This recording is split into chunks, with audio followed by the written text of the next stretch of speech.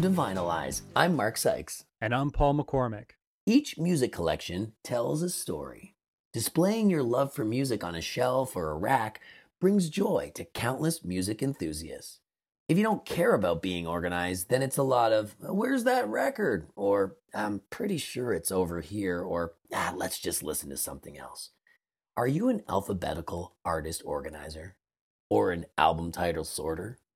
Is your collection in chronological order? Do you know when media is missing because of a space holder? These days, computers and music services do a lot of the heavy lifting when it comes to organizing your music collection. But maybe the A-type therapy of fitting a new album into your system is something our Vinylize listeners are striving to get back to.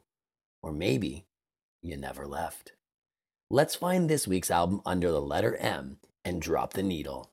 Finalize and send it to me. Realize the songs will set you free. This week's album is The Tragic Kingdom by No Doubt. And I'm just going to start by saying it was released October 10th, 1995. It was almost 1 hour long. It clocked in at 59 minutes and 38 seconds under the label Trauma Records and Interscope Records. This is a big one. This is a big one, Vinylize listeners. If anyone tells you making an album is easy, maybe ask them if they've ever made one themselves. And I don't want to be a negative Nancy, but I got to be honest here. You have the record label executives, you got the producers. They're all weighing in on how your song should sound. I mean, you've got the band drama, you've got romances and breakups, and you've also got how much you've been played on the radio. The list goes on and on and on. Well, The Tragic Kingdom is the result of 3 years of struggle. And we're going to get into how the reasons I just mentioned could have stopped this album from being made. Which would have been a shame because what the album gives you is a fun, energetic, ska, rock, punk, reggae-fueled hour of intricate, odd, and epic tracks.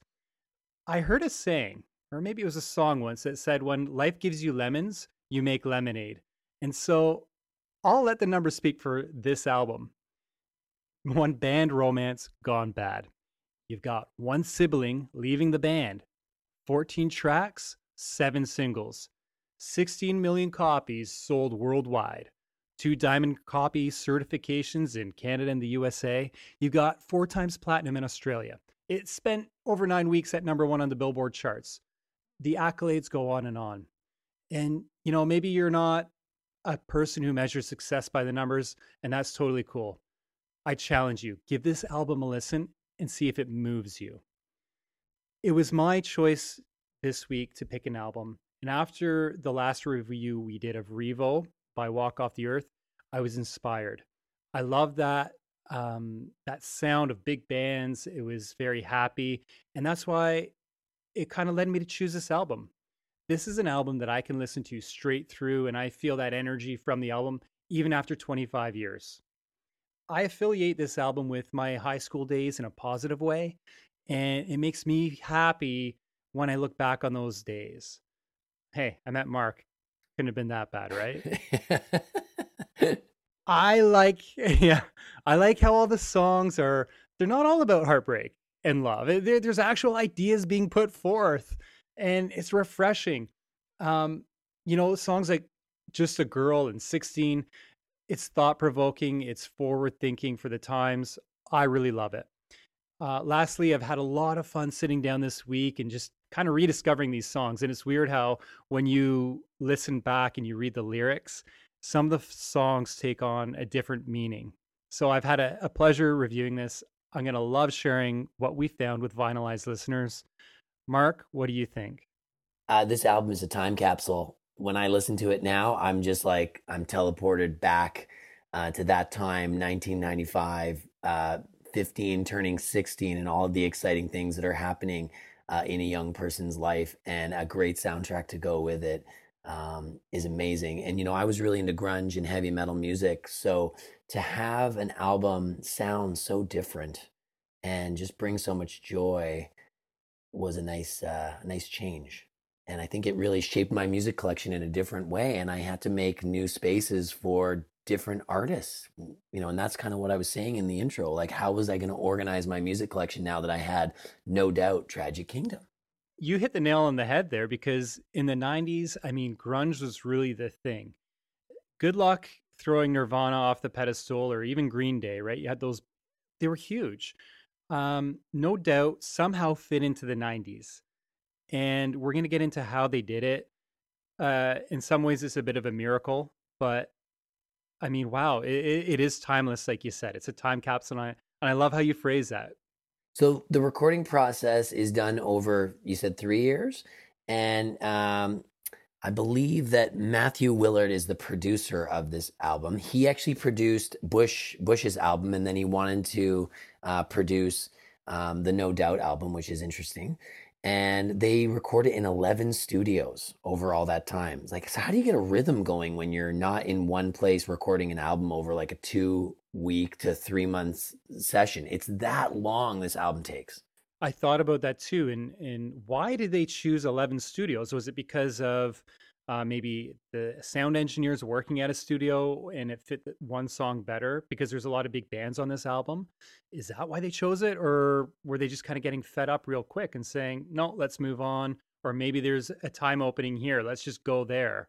I don't know why, but it did take 11 different studios to help make this album happen. And maybe it's a money thing too. Like, are they at their career point where they still have day jobs?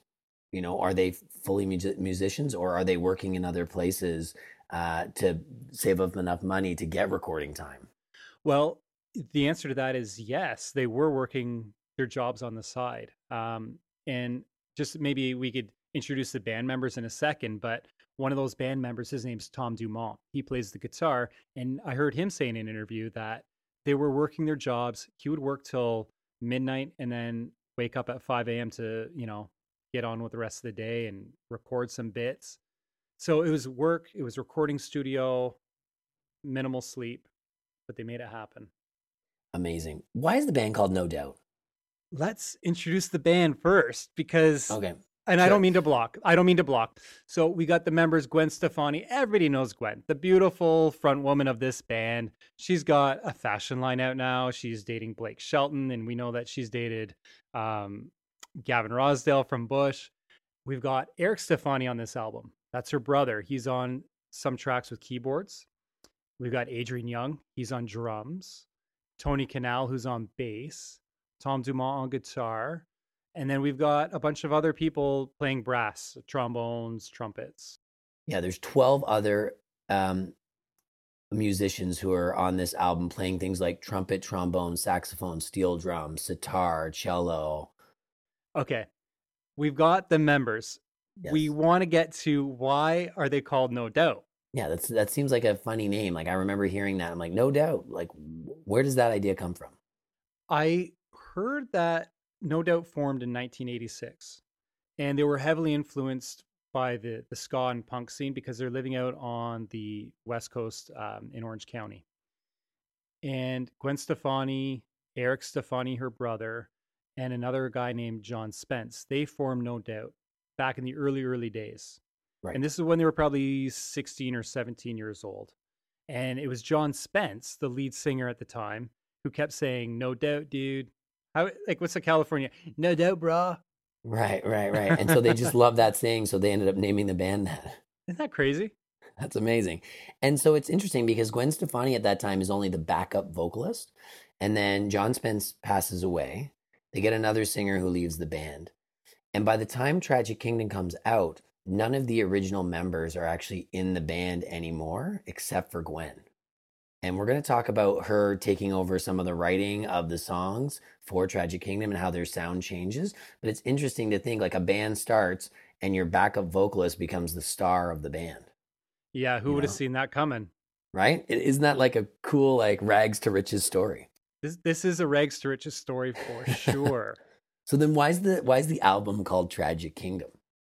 Well, I believe it's called Tragic Kingdom because they're living just on the outskirts of Anaheim, which is where the Magic Kingdom is. Ah, okay. And it's a play on words, really, right? I think if you're from the area, they call it Tragic Kingdom, and there's a lot of remnants of that throughout the album.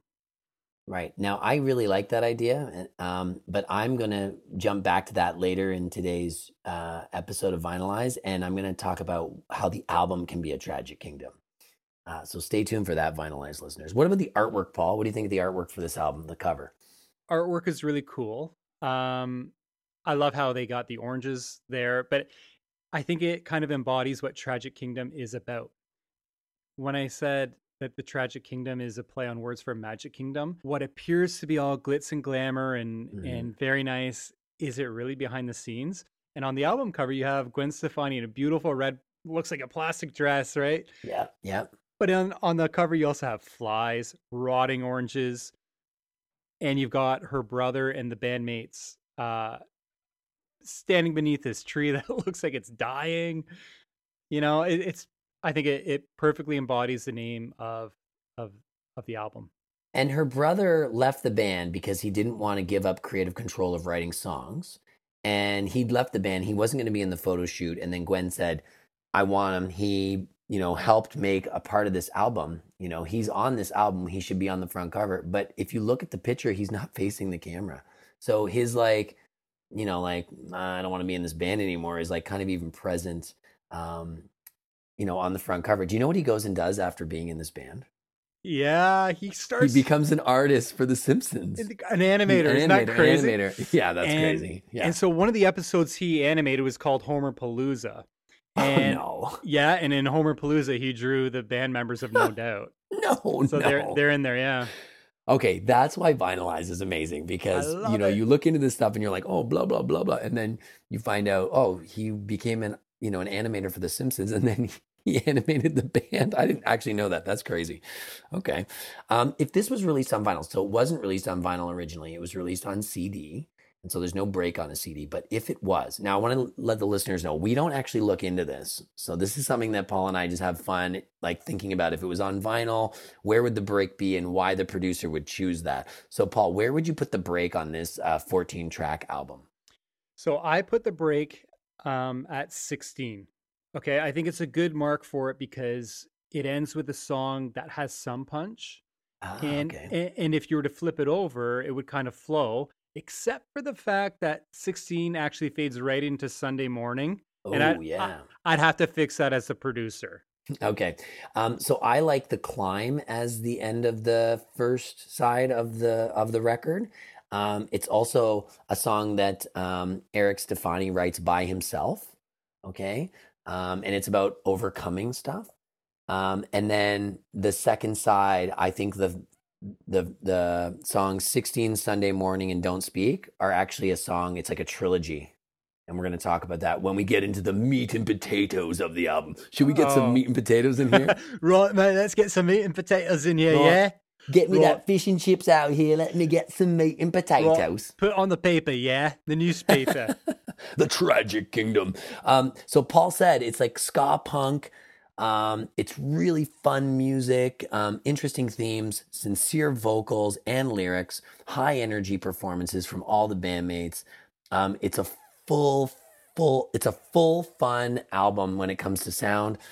We got gender stereotypes that are being mentioned, relationships, the power struggles that come with relationships, and much, much, much, much more. Are you ready to get stuck in some spider webs, Paul? Let's do that. I've been going through a rabbit hole, so stop me with some spider webs.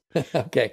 So I love this idea. It's so cute that she's getting stuck in the spider webs of guys who are falling head over feet for her, and they're like, we're so right, we should definitely be in a relationship together, and she doesn't know how to say no, so she's getting stuck in their spider webs, and then she's having to screen her phone calls because back in the day you'd have an answering machine, maybe not call display, and you'd let the person talk in the answering machine before you'd pick up. You'd be like, oh, it's just my dad. Okay, hey dad, how's it going? But then that creepy dude at the club keeps calling you, right? So I think that's really funny, and there's nothing worse than going on a nature walk and getting a spider web in your face, right? True story. Or even a branch. Have you ever gotten a branch or a twig in the eye?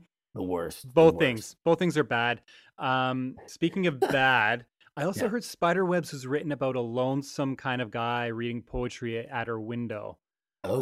Not in a creepy way. I think he was kind of on the bubble, right, of getting your interest, and he thought this would be a good move. Let me go to Gwen's house and throw some rocks at the window and read her some poetry. It didn't work out so well, and he's in the song now. I think we've all been in those relationships or had those friendships that make us screen our phone calls, or make us not go to those parties or those events because that person I work with is going to be there, or that person I used to date, or that person who wants to date me but I'm not interested in. I Right? think the modern day equivalent to that is having your read receipts on your text messages. Right. And mine are on, by the way. I want people to know that I have or haven't read your message. I don't care. I love the guitar fills in this song. I think the guitarist is really fun on this song, Spiderwebs. I love how dirty the bass is. Listen to how dirty that bass is. The steel drum is really fun, the horns. And then there's kind of like an eerie bridge where the guitar is doing some kind of fun stuff. Definitely listen to just the music on this particular song, Vinylized listeners. Excuse Me, Mister is the next one. And this was actually the fourth single that they released. Spiderwebs was the second single. Excuse Me, Mister is the fourth one. And that single was actually released on August 21st, 1996. And this is an interesting story about this song. There was a standoff between the band and the producer, Matt Wilder. Wilder kind of wanted to make it more like a country shuffle. And No Doubt really liked the version that we know it today. And No Doubt said if they can't record it their way, they're not going to record Spiderwebs. What? That's crazy. So wait, are you talking about Spiderwebs or Excuse Me, Mister? Well, they both kind of tie in. Excuse Me, Mister wouldn't have sounded the way it did today. Oh. Um, So wait, they were like, listen, if you don't let us record Excuse Me, Mister, we're not going to record Spiderwebs. Is that what they're saying? Not exactly. Oh, okay. If they were going to have to record Excuse Me, Mister, like a country shuffle, they're not going to record Spiderwebs. And that's crazy. Yeah. And that's where, they had the problems with production and executive assistants saying, we want it to sound this way. Try this. Right. Okay. But I love that they held the ground. Yeah. It's like a traveling band song. Is this rockabilly kind of? Is this getting into rockabilly? No. Okay. No, I wouldn't say that. Okay. We got chugging guitar. We've got some really great rundowns. You know what it reminds me of, Mark? Instead of rockabilly, I'd say almost like a show tune. I don't even know if like a chorus piece or a show tune is right, but I think I know what you're talking about. Yeah. And the thing that I find like really interesting is it almost sounds like a black and white movie soundtrack in the middle when she's talking about being stuck to the tracks, and then she's waiting for someone to come and save her who's never going to come and save her. In my mind, it reminds me of like a black and white Charlie Chaplin movie. Hey, do you want some fun facts about this song, Mark? Yes. I dug so deep into this one. I went right down to the bottom of the rabbit hole, and this is what I came back up with. It's a very fast tempo, 146 beat per minute song, and it's set in the key of F sharp major, with Gwen's vocal range spanning from nearly an octave and a half from A3 to F5. But we obviously dug up the more interesting facts, I think. The other thing that I think that's interesting about this album is that it keeps jumping back and forth to which gender has the power. So in the first song, the female has the power, right? Being in the Spiderwebs, but in this song, the man has the power. And Gwen was writing a lot of the songs on this album, so of course she's fighting with these thoughts and feelings and writing songs, and I love it. The next song is Just a Girl, and this is actually their very first single. And the band recalls this is the first song that they heard on the radio. And that's kind of what made them think, hey, we're going to make it. We might actually have something here. Fun fact, the house featured in the video is actually the house where all the songs for Tragic Kingdom were written. No way. Yeah, dude. But whose house was it? Do you have any idea whose house was it? Was it Eric Stefani's house? No, it was their grandparents. Oh, no way. That's so cool. Yeah, and you can actually see their grandpa sitting behind the counter in the store in the music video. And we talk about stereotypes. This is her kind of like having a bit of fun with gender stereotypes in this song. The beginning of the song says like, take a pink ribbon away from my eyes so I can see the real world. And it's a big surprise. And it's interesting because, while she's having fun with it, she's actually kind of mentioning some pretty awful truths that like, men and boys get away with some things that women can't. And the idea from the song comes from, she would drive and go visit her boyfriend at night, and her dad would have a big problem with that. Like, you can't be driving around at night. Wait a second. She was visiting her boy. Who was her boyfriend? So her boyfriend at the time is the bass player in the band, and they dated for a year without letting anybody know, because there was kind of like an unspoken rule, like don't date your bandmates. But Hmm. then eventually I think they dated for like 7 years. Don't drill in your own boat. That's right. It's very true. It's very true. At work or in a band. so so they're dating, and she's going over to his house, and she's kind of getting this like double standard. I'm sure her brother can go out and do whatever he wants, but she can't, and so that kind of fuels the idea for this song. Yeah, it's really embodying that stereotype, right? Like as a female, you might be weak and vulnerable, but it's a double standard that you just spoke of. Her brother can go out and come back at one, and it's all good because he's a guy. Personal story here. I learned how to record music off the radio with a cassette tape because of this album and this song. When this song would come on the radio, I would be like, I need to have this song.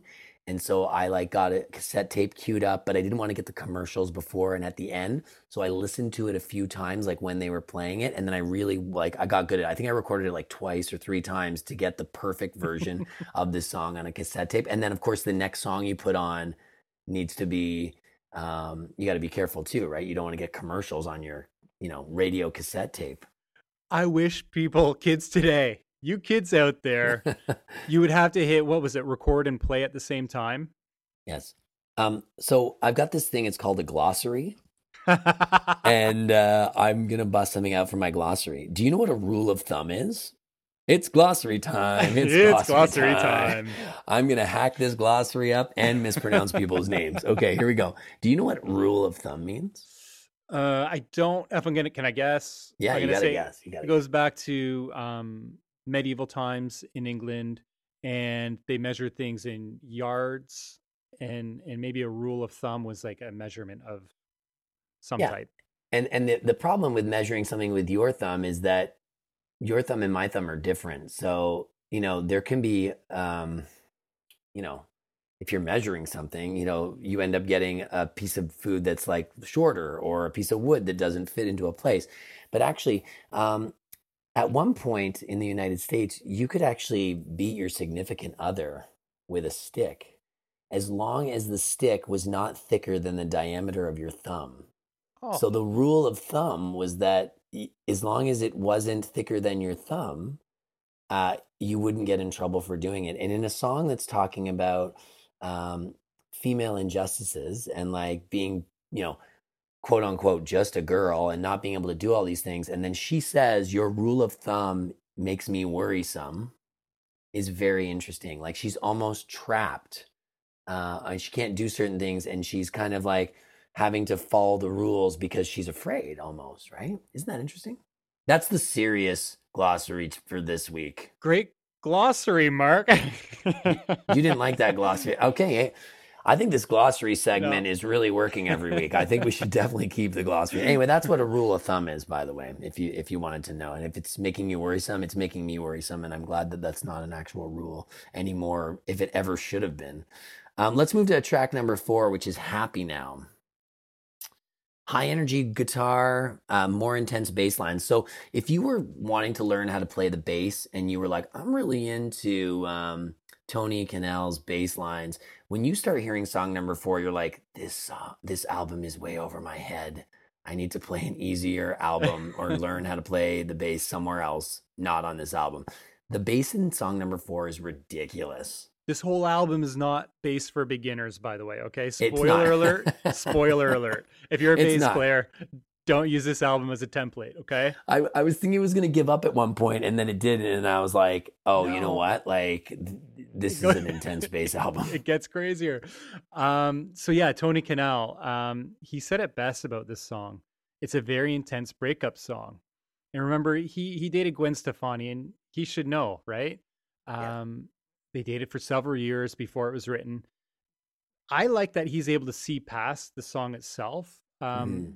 Because imagine playing that every time, right? And that stage presence you have to have of being in the groove and enjoying it, knowing that what she's written, those words are about you and her. So, and I think he broke up with her, and in the relationship, she was like, she was into him, he wasn't really into her. Then they started dating, and it wasn't until they broke up and then she'd moved on that he kind of realized what he'd lost. And that's kind of where the Happy Now title kind of comes from. Are you happy now? You know, that you see me and I'm doing good. You know, that's Yeah. the worst thing. You know, when you break up with someone and you see them again, you're kind of wanting to see them down in the dumps, you know, a year later, like, oh, you're not doing good. Oh, that's too bad. Yes. This is one of those You know? songs that took on a different meaning after I read the lyrics and I knew the relationship between Gwen and Tony Canal. I was like, oh my goodness. To me, it was always just a great tune to sing along to, right? Never really thought much about the lyrics. And now I'm always going to look at it differently. It's interesting when a big moment in your life happens as an artist, and then it shapes all of your writing and all of your creative energy. So this breakup really does shape this album. And it also is the time, like we said, that Gwen starts to write lyrics for the band. She's not singing her brother's lyrics, her brother leaves. And so we get this really true, raw emotion and feeling from this breakup. And, you know, the guy who it's about is like, he's right over there. He's playing the bass, right? But they tour, you know, for countless years with all these great songs. This is like their best-selling album. And the band's still together. I know. Like in hindsight, right? Like they started Yeah. back in 1994, 95, and they're still together. I love it. So, you know, Happy Now is an interesting song. I think she has the power in this song. So if we talk about it kind of being a pattern, so she started with the power in song number 1, then, you know, a male figure has the power in song number 2, and then in song number 4, she has the power again, you know, where he wants her back, and she's like, no. Song number 5 is Different People. What did you make of that one? So I remember listening to this album for the first time, and usually I try to listen to an album all the way through. And I remember going back on this track like 4 or 5 times before I listened to the rest of the album. I actually love this song. I think this song is unbelievable. What was it about it that you love so much? It's the ska punk funk. It's the I love the horns in the song. I just, the balance on this album is so good. Like if you just quiet your mind and throw in some headphones or get some really great speakers and you just listen, things are going to be thrown at you. I felt like this really got me out of my grunge funk when I heard a song like this. I'm like, this is an amazing song. Yeah. Pretty cool. I don't know if that is a reflection on Gwen Stefani and how she kind of views the world as well. Like you see, back in the day, she was wearing, she dated Tony Canal, who's Indian. So that Indian influence crept into the way she dressed, the things she'd wear. I believe it's called a bindi. You know, she made that very fashionable. And if you look at the band, they're all multicultural, multinational. You have the horn section. So when I hear Different People, I often wondered if it's a reflection on all of that. I read this in 2 different places, but I don't know if it's true because it's not quoted from her. But this is apparently the first song she wrote lyrics for the band. Oh, But I cool. don't know if it's true. So you can dig deeper, Vinylized listeners, but that's what I read this week. And this song also kind of reminds me of my Nana, because when my Nana and I are hanging out, we love to sit and watch people. And then we talk about them like, oh, what's that person doing? Oh, look at them. And I just think that's what Gwen's doing here. Loving life, loving the variety of people who are around her, and just recognizing them. They're different people, they're different minds, and how, you know, collectively we bring all these people together in these cities, and there's so much beauty and love that can happen. I don't want to know what your Nana and you say about me. So let's get on to the next song. Okay. All right. Number 6 is Hey You. This song starts with a sitar, you know, kind of So like this cool. magical sounding song. Yeah. And, it's not my there- favorite. It's not my favorite at the beginning of the week, I have to admit, No. Paul. You know what? There were 7 singles released, and this was one of them, right? Was it the last one? It was the last one. And guess what? So this album was released October 10th, 1995. This is released February 23rd, 1998. So that's how long this album is having an impact. They just keep releasing single after single. And yeah, this is the It's because seventh the bass one. on the album is walking so much that the album actually has legs and it keeps walking out singles. But so, in terms of vinylizing, I didn't really love this song ever. But Hmm. then, like you said, reading the lyrics and understanding, you're just like my Ken and Barbie doll, waiting for your ship to come in. I started to kind of, like the song a little bit more, especially because I started to understand, the relationships of the bandmates and the idea of the album. Yeah, I think people either see it as killer or filler, right? Is it a song on the album just to fill it, or is it really great? Personally, I like it. I think it's got a great groove, and it Right. might not be an anthem, but it is enjoyable. And if I had to pick at something, I'd say it's just not a sing along song. It's almost like the sequel to I'm Just a Girl because she's talking about the expectations that um, some females put on themselves for the relationships that they're going to be in, that they're going to be in a Ken and Barbie relationship. And when that doesn't happen, there's a lot of disappointment. And then that also goes back to maybe the relationship that she was Hmm. trying to be in, a Ken and Barbie doll relationship that didn't work out. So I feel like it's the sequel to Just a Girl, and she's a really smart writer in the way that she's like presenting it to us. And I never noticed that before. So Thank maybe you, hey, Vinylized. maybe Hey You doesn't land with everybody. This next song really didn't land with a lot of people. It was called The Hmm. Climb. And Yes. what did you think of that? Well, it's interesting knowing that Eric Stefani is the only person credited for this song. So maybe this is their old style because they were accused of selling out when this album came out and not sounding like themselves. But they had different people writing the songs and different people writing the lyrics. You get a song like this, and if you listen to the original No Doubt album, this song kind of sounds like that song should be on that album, not this album. Yeah, and it feels to me like after hearing Hey You, this song it kind of changes the album. Hmm. It's sort of tricky because usually this would strike me as a song that would be the end of an album. Um, Ah. you know, um, that's why I thought maybe it would be the end of side A, perhaps. The messaging is interesting because it's about climbing a mountain, overcoming something, right? You got to climb, you got to have the strength to climb, and you can look, you're looking back to see the people who are below you that haven't, gone on the journey of climbing out of something that's hard to deal with. So maybe he's talking about his sister in relationships. Maybe he's talking about his musical journey. Maybe he's talking about changing careers, not following his passion with music when he's writing this song. I'm sure there's a word for this, and I'll include it in the glossary one day. But when a music makes you feel a certain way, you know how some music makes you feel angry or happy or sad. Err. This is called climb. This is called climb, and it makes you feel like you're kind of climbing. And Yeah. do you agree with that, or am I out to lunch? Yeah, you're almost climbing out of the first side of this, what might be the first side of the record. You know what I mean? Like all of the songs have hit really hard, and then you get Climb, which is just on a different wavelength altogether. And it's the longest song on the album. And to be honest with you, you do start to feel the length. And you were right. This is where the break is on the album. Is it? It is. Yeah. No. Yeah. Yes, I finally got one. It only took like a billion episodes of this show for me to actually get this right. Chuck, tell him what he's won.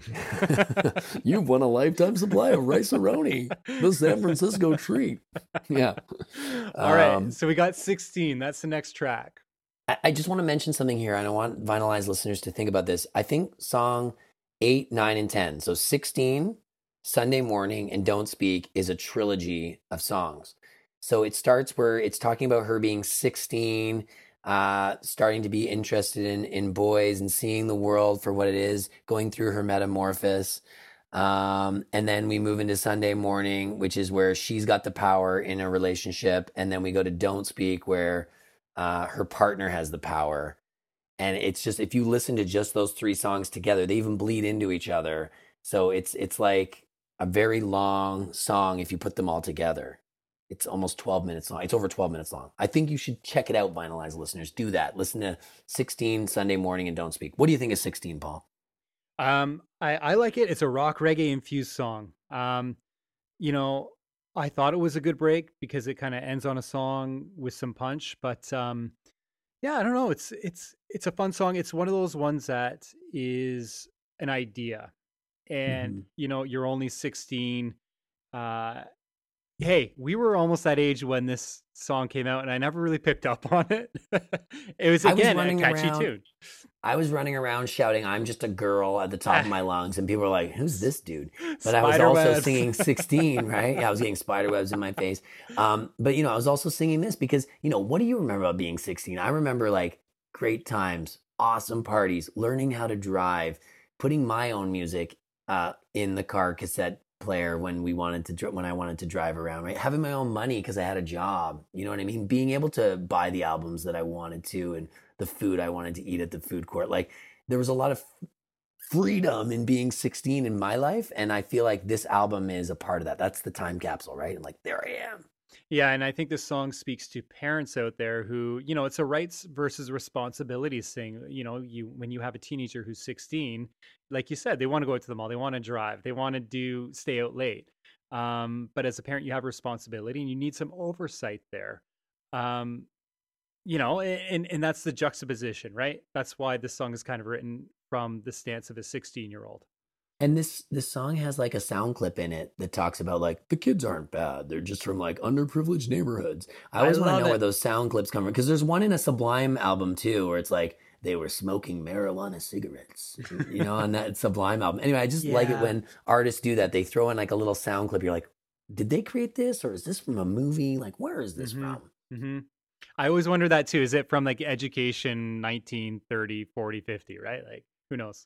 So I really like the cello on this song. I just want to mention that, Vinylized listeners, please listen to the cello on the song. And I like how the song counts in as like 1, 2, 3, 4. So it sounds like it's in a jam session. And I think that's what would start side B really well with a jam session of 16. Then we move into Sunday Morning. Is this their biggest hit or is Don't Speak their biggest hit? You know? But One I one don't of these know. two songs is their biggest hit. Oh, I would say I thought I it think would it's be Don't just a Speak. girl, but okay. Okay. We got to look into it. There's so much here. I'm pretty sure it's. Now I'm looking at my notes. I think it's "Don't Speak" was their number one, their best hit. I think. Anyway, okay. So what do you think of Sunday Morning? Sappy, pathetic little me. That was the girl I used to be. That's kind of how the song starts. Those are the lyrics.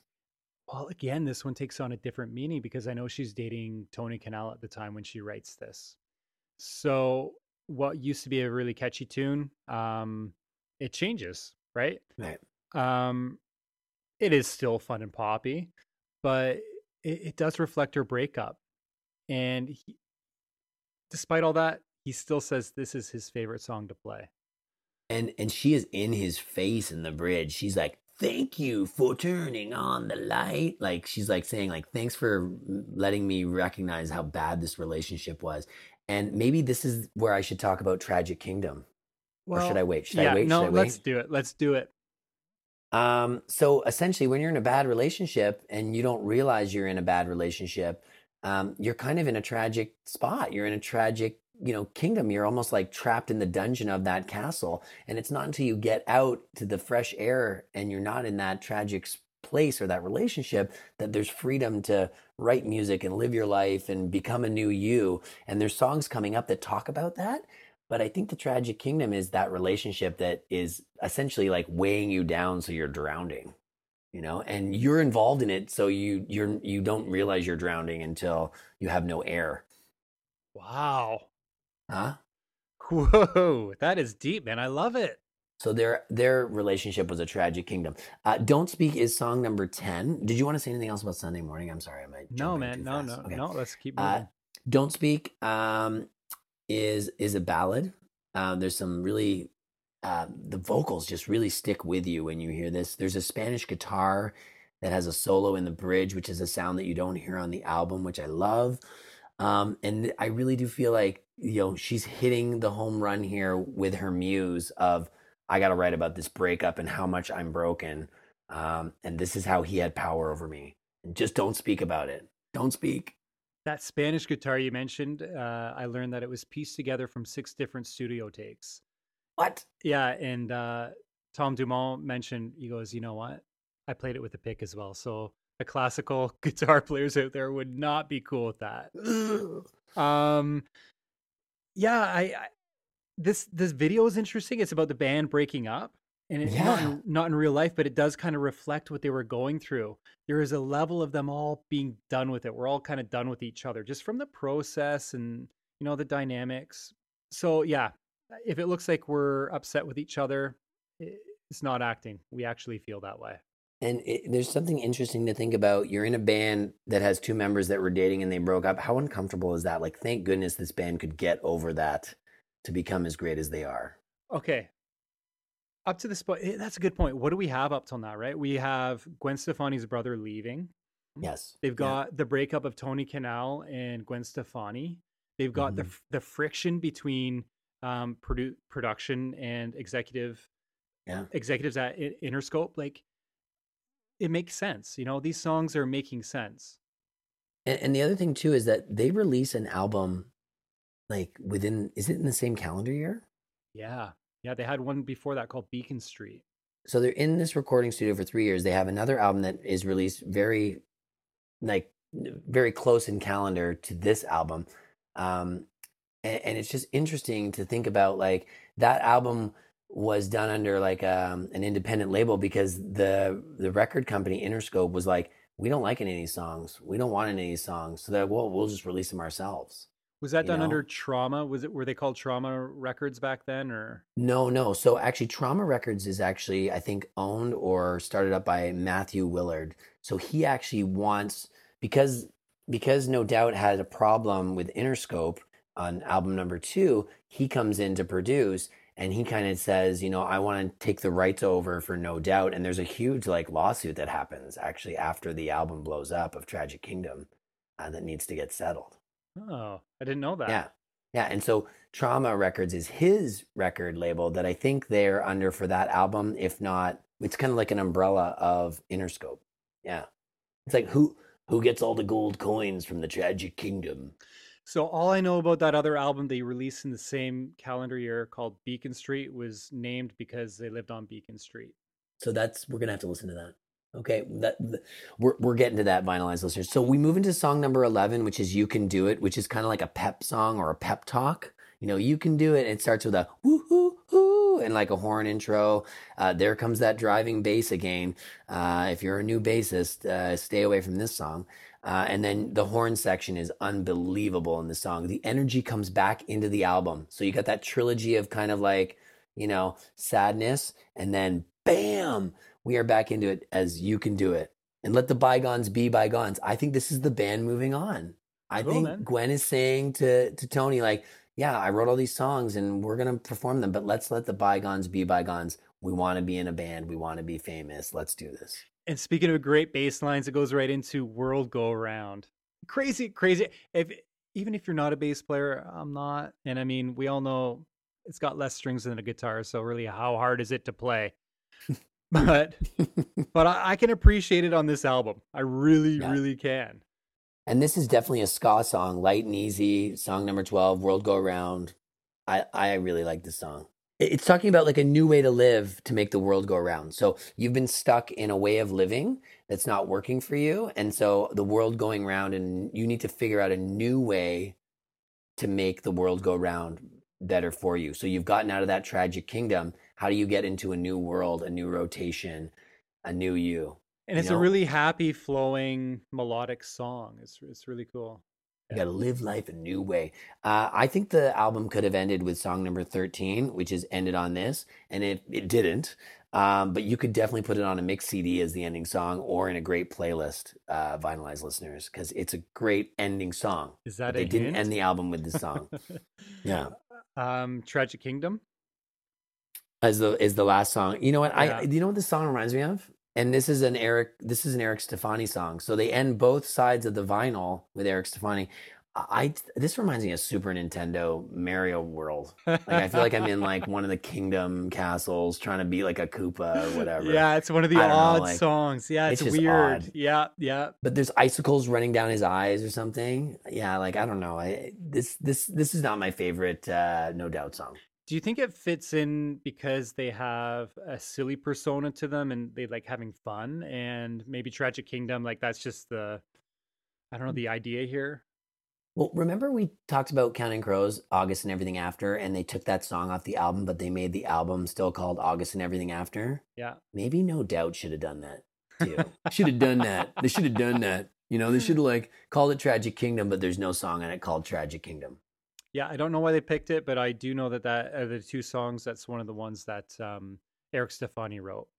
You got any more No Doubt tidbits before we wrap this baby up?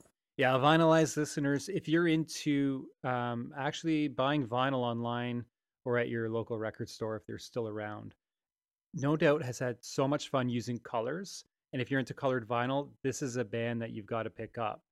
Um, I don't know if they did it to encourage sales of the vinyl singles, but it's been released in red, translucent orange, metallic green, blue marble.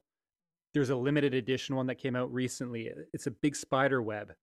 They've got electric blue, tie-dye, the list goes on. So if you're into vinyl and you want to find a collector's item, definitely check out some No Doubt stuff. No Doubt started in a Dairy Queen. And so go get some Dairy Queen and listen to this album. There's my little fun fact. So Eric Stefani and John Spence, who founded the band, actually started the idea in a Dairy Queen. And then Eric ended up getting like not a piano, I guess like a keyboard. And that's how the epic story all begins. Very cool. All right. Well, now we got to talk about which song we're going to add to the epic playlist. So you pick the album. I get to pick the song. Yeah. What do you think, man? So you got 14 tracks to choose from. There's been 7 singles. Is Mark going to pick one of the singles?